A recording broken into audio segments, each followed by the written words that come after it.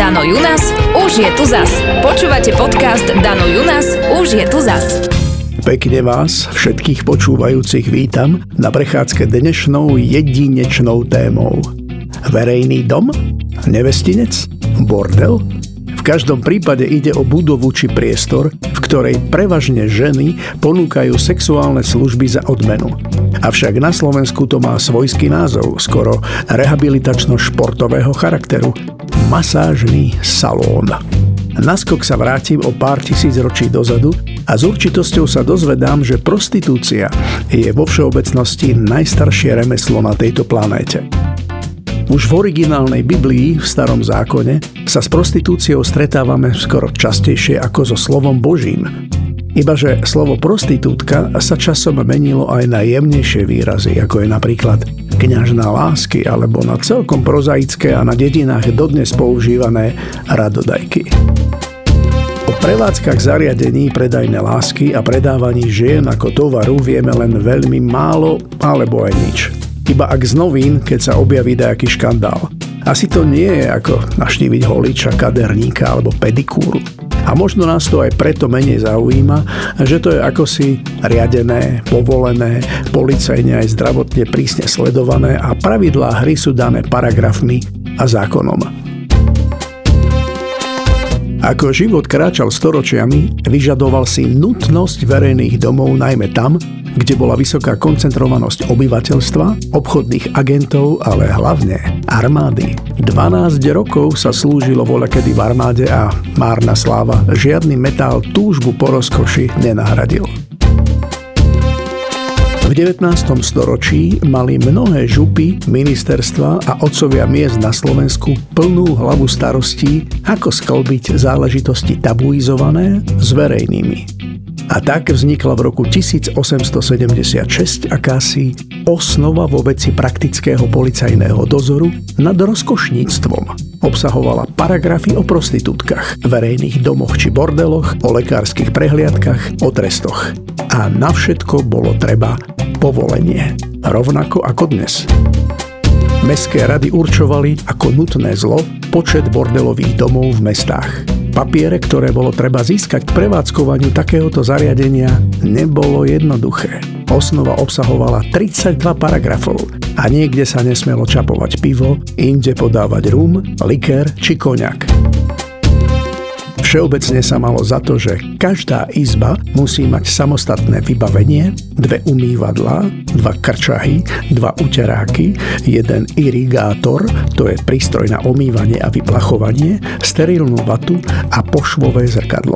Za každým ale bolo nutné mať vystavené políciou vysvedčenie o mravnosti a dobropis pre finančné riaditeľstvo. Všimnite si tú kombináciu.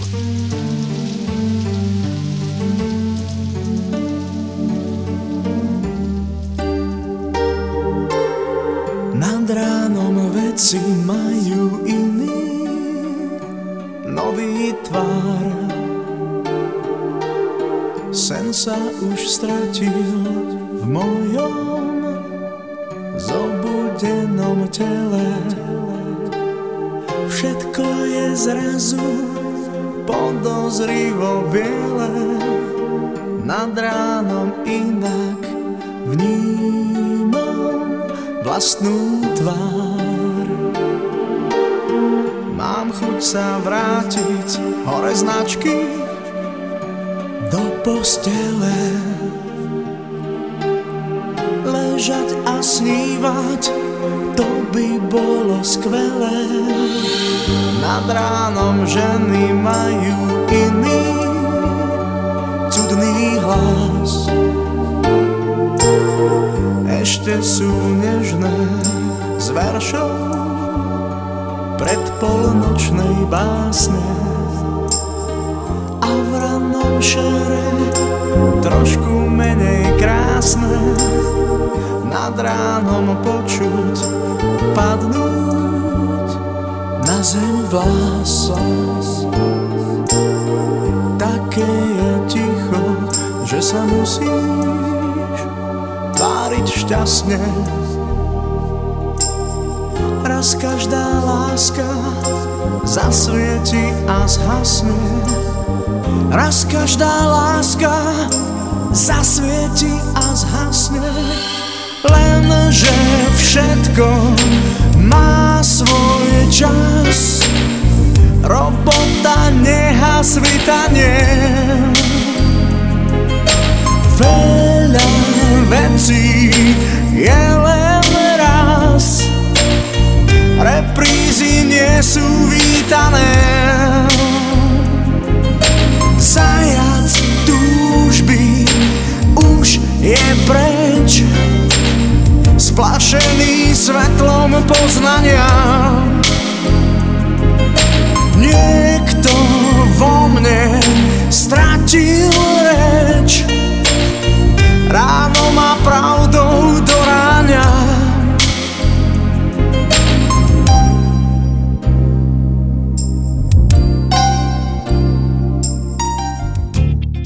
Erotické kluby čoraz viac ohrozujú prostitútky na četoch a zoznamkách. Lamentujú bordel mami a bordel otcovia.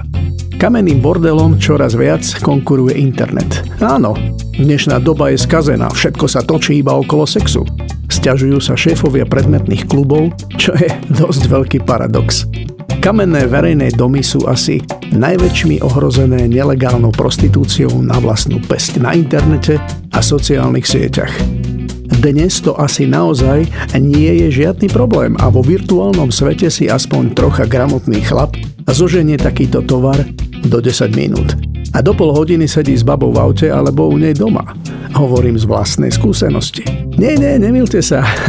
Nehľadal som babu. Naopak. Televízia robila pred časom takú show Stavte sa, že... A tak som sa stavil, že keď sa prezlečiem za babu a budem mať dobrý make-up, zbalím chlapa za chvíľu. Núža tak som sa postavila na krížnu, pekne vystrojená v maminých výstredných tigrovaných šatách a lodičkách, z ktorých mi trčala peta. No, 11 asi nemá každá žena. Postavila som sa k ceste a začala sa drhnúť cigaretou, keďže nefajčím. Ale pre autenticitu som podstúpil aj toto. Podobné tety stojace obďaleč si ma s nevôľou obzerali, lebo cudzia kurva sa objavila v ich revíre. Jedna z nich krátko telefonovala. V tom pri mne zastavil nablískaný meďák. Stiahlo sa okienko a nesmelý hlas povedal: Sadnete si? Hovorím si v duchu. Aká slušnosť. Idem na to a kladiem nohy tesne pri sebe. V bočnom zrkadielku som rýchlo skontrolovala rúž a očné linky s tieňmi. Bolo to OK. S úsmevom som prisadla. Kolegyne si však všimli, že mám úlovok a pomaly išli smerom ku mne. Pýtam sa nežným hlasom: Tak, čo to bude, milý môj? Pán asi nečakal toľko nehy, len hlesol: No, ešte som to nikdy takto nerobil. Asi fajočka? Za koľko by bola? Ceník som si vycucal z prsta a povedal som, že 150 ečiek. Tak veľa? Toľko u seba nemám. Keď máš na také auto, máš aj na fajku. Hovorím si v duchu: Srdiečko, tu je bankomat. Sladko mu šepnem a dodám: Bude to bez gumy, ak chceš. Videla som, že túžba a žiadza v ňom rastie enormnou rýchlosťou. Ale aj pracovníčky z ulice sa už priblížili a debatovali s nejakým chlapom, čo vystúpil z auta. Blížili sa k nám. Robko, tak sa volal záujemca o fajku, zrazu vytiahol z peňaženky 200 ečiek a druhou rukou vyťahoval svoje cigáro. Začalo ísť do tuhého. Medzi tým konkurencia prišla k autu a asi to bol pasák. Buchol rukou po kapote a zrúkol: Vylez! Ale ešte stále to bola sranda, lebo som vedela, že v autách predo mnou sedí televízny štáb. A tak som prehovoril svojím hlasom, že nech sa usmeje do kamery. Robi stratil reč a fistulou kričal: Padaj, vypadni! Nonšalantne som vystúpila. Auto s pišťaním gúm zmizlo. Ľudia v štábe sa asi dobre bavili, lebo som mal mikroport na šatách a všetko počuli. Pasák a 3 fešandy ma obstali. Predbehol som ich v niečom, čo nemuselo skončiť dobre a zakýval som do kamery, s ktorou práve z vedľajšieho auta vystupoval kameraman a zvyšný štáb. Usmejte sa, točíme, povedal som s velikánskym úsmevom svojím vlastným hlasom. Zmizli, ako keď plesneš bičom. Nestihla som sa ani rozlúčiť. Prístav najlepších správ, skús to, tak už to správ. Prídi ku mne a hriech si dáme do rúk, nič viac. Súmrak na nás už padá, súzvuk tiel do tmy znie. Prídi ku mne a hriech nás môže rásť do výšky hviezd. Dá nám dvom plášť hriešný pre ostatných smiešný. Dá nám dvom plášť hriešný, možno pod ním vzkriesi to, čo je v nás. Piesok znamená púšť, nie som menej, tak skús hádať, čo znamenám. Sám hrám hru nálezov a strát. Dá nám dvom plášť hriešný pre ostatných smiešný. Dá nám dvom plášť hriešný, možno pod ním vzkriesi to, čo je v nás. Prostitúcia je v skutku najstaršie remeslo sveta. Všade, kde sa rozvíjala ľudská spoločnosť a vznikala civilizácia, odhaľujeme dôkazy jej prítomnosti. Keďže formy sexu za potravu alebo iné materiálne výhody nájdeme aj u iných vyspelých primátov, je pravdepodobné, že človeka sprevádza od jeho najrannejších počiatkov. Najstaršia civilizovaná podoba, tzv. Chrámová prostitúcia, viete, odkedy existovala? Prinajmenšom ešte začias Sumerov, asi pred 6000 rokmi. Tradícia neskôr pokračovala v Babylone, kde každá žena musela aspoň raz v živote navštíviť svätyňu bohyne Mility a za symbolickú sumu poskytnúť pohlavný styk cudzincovi. V tom čase išlo o jeden z prejavov pohostinnosti. Chrámová prostitúcia sa objavila tiež v starovekom Egypte, Indii a neskôr aj v antickom Grécku. A predstavte si, v liberálnej antike verejne akceptovali prostitúciu, dokonca niektoré nevestince vlastnil štát. Kto vie, čo všetko vlastní štát u nás? V regióne Blízkeho a Stredného východu prekvitala prostitúcia až do 4. storočia nášho letopočtu a v Indii prežíva až dodnes. V stredoveku predstavovala bežný jav. Takáto tolerancia avšak skončila začiatkom 16.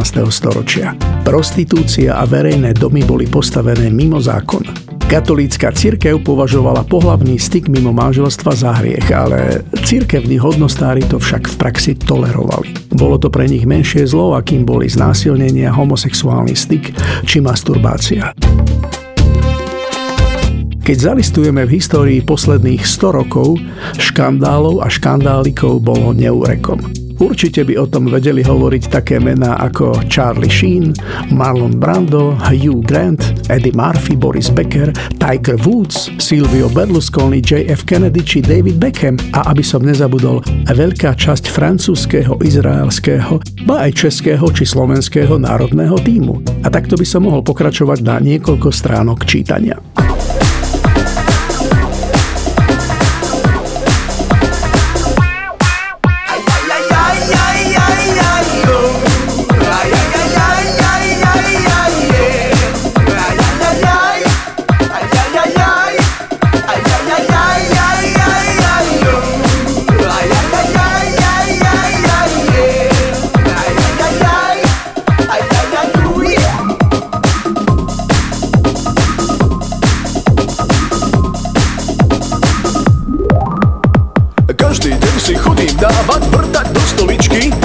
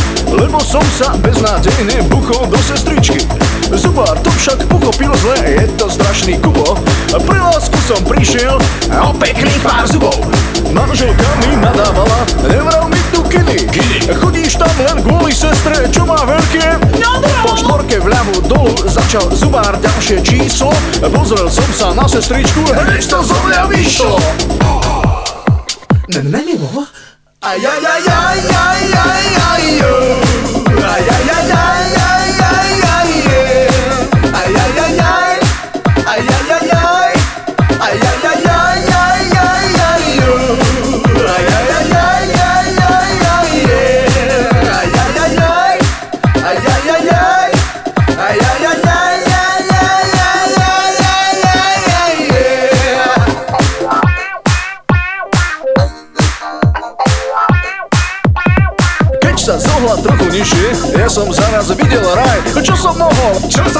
Iba kričať! Ajajajaj, ajajajaj, ajajajaj,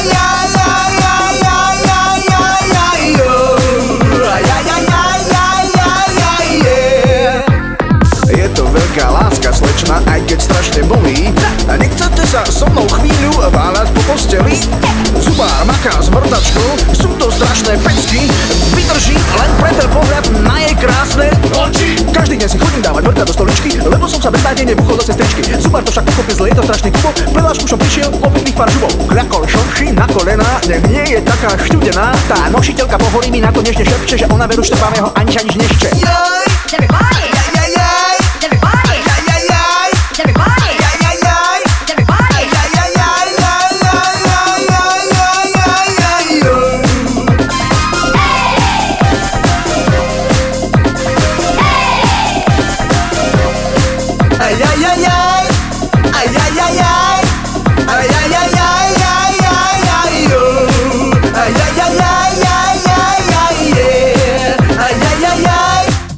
XX. Storočie prinieslo opätovné uvoľnenie odmietavého postoja voči prostitúcii. Objavilo sa aj niekoľko noviniek a číslo 1 má určite sexturizmus. Cestuje sa do krajín, kde sa za sexuálne služby platí neporovnateľne menej ako doma. Priam explozívne sa sexturizmus vyvíjal po páde železnej opony na hraniciach bývalého východného a západného bloku. A ešte väčšiu popularitu si získali vzdialenejšie, no neúmerne lacnejšie destinácie v Afrike a juhovýchodnej Ázii. Prehúpli sme sa do ďalšieho tisícročia a pozorujeme revolúciu v spôsobe získavania klientov. Ženy svoje služby propagujú prostredníctvom chatov, zoznamiek a vlastných webov. Je to ďalší fenomén, kedy sa na webe objavujú tisíce žien, ktoré si sexom za peniaze začali privyrábať len príležitostne. Odhady Francúzskej študentskej únie hovoria, že si takto pomáha asi 40 000 študentov a študentiek. Zväčša ide o študentky univerzít, ktoré sa snažia získať peniaze na často nákladné štúdium. V USA existujú dokonca špecializované stránky, ktoré im pomáhajú nájsť svojich dlhodobých sponzorov. Pravda, neznamená to, že by ulice zostali prázdne. Stačí pozrieť výpadovky veľkých miest. A dostávame sa k najluxusnejšiemu prevedeniu dámskych eskortných služieb a call girls. Väčšinou sú to mladé, atraktívne devy, ktoré neponúkajú otvorene sexuálne služby. Skôr ide o spoločnú večeru, rozhovory, sprevádzanie na spoločenských akciách, pričom k samotným sexuálnym aktivitám niekedy vôbec ani nedôjde. Na vrchole platobnej pyramídy stoja ale stále aktívne herečky a modelky. A tie si klientov získavajú na filmových festivaloch. Vieš, čo ti poviem, zlatá moja? Viem, už ty si svetová, poď sa se mnou skejtovať. Idú by som nevolal, poď sa se mnou skejtovať. Poď sa se mnou skejtovať.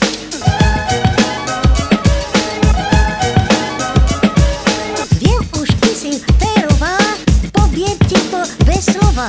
Poviem ti to od znova, poď sa se tu skejtovať. Poď sa se tu skejtovať.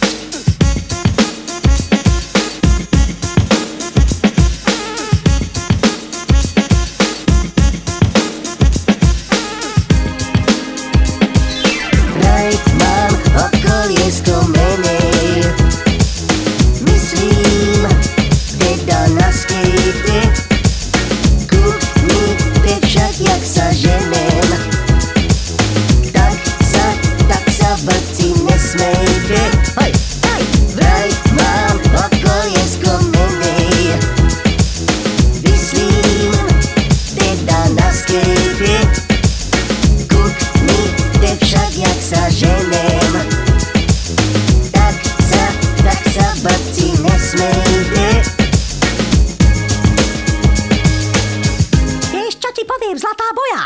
Prede mnou sa neschováš, poď sa sem tu skejtovať. Toho som nasledoval, poď sa sem tu skejtovať. Poď sa sem tu skejtovať. Sladká si a bedová, poď sa sem tu skejtovať. Sladká si a medová, jaj, poď sa sem tu skejtovať. Poď sa sem tu skejtovať. Idú by som nevolal, poď sa sem tu na kúbko.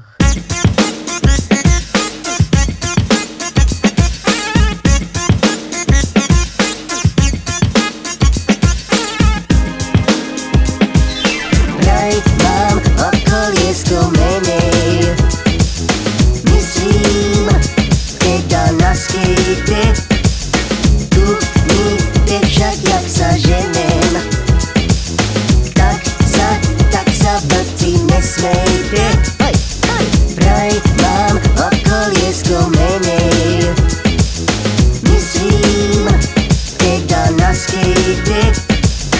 Kukni te však, jak sa ženem. Tak sa babci nesmejte. Hej, hej.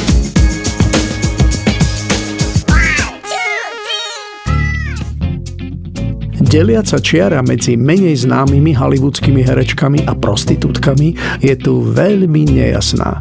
Podľa jedného z nemenovaných insiderov by ste medzi callgirls spoznali nejedno hollywoodske meno.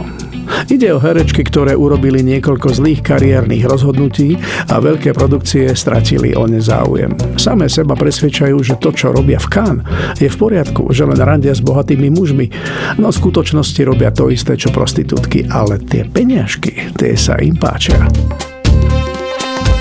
Predajné hviezdičky seriálov a prehliadkových mall zažívajú podľa odhalenia týždenníka The Hollywood Reporter vrchol sezóny každoročne na festivaloch, ako je napríklad v Cannes alebo Benátkach a podobne. Americký filmový kritik Roger Ebert sa vyjadril, že ich tu spoznáte veľmi ľahko, pretože vyčnievajú z davu. Atraktívne ženy, ktoré sú dobre oblečené a nefajčia.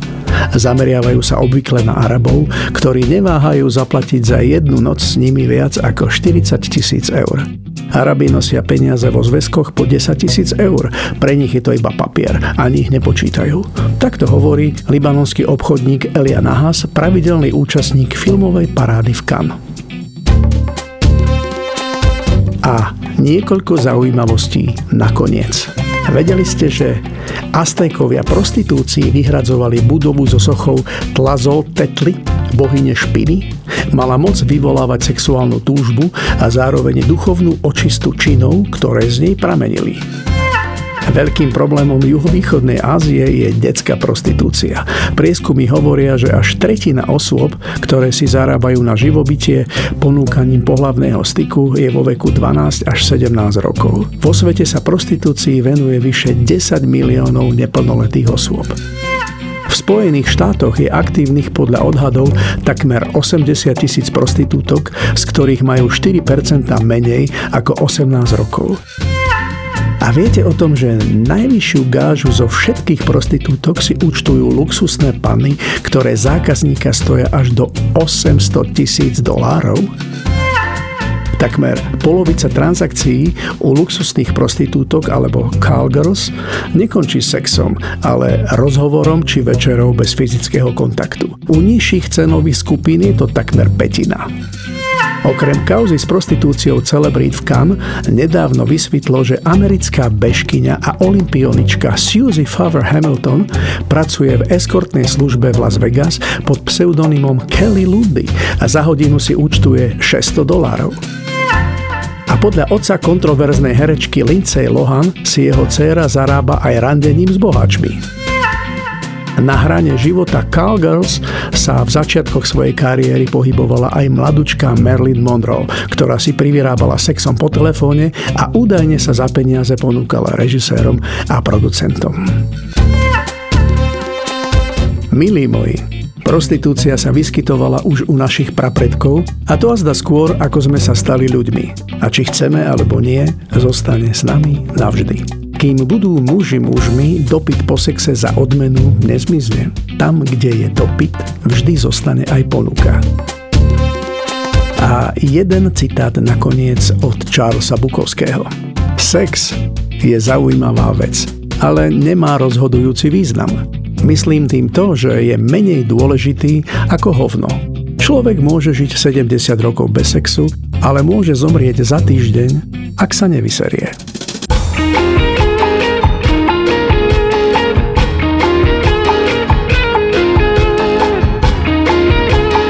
Dano Junas už je tu zas. Počúvate podcast Dano Junas už je tu zas.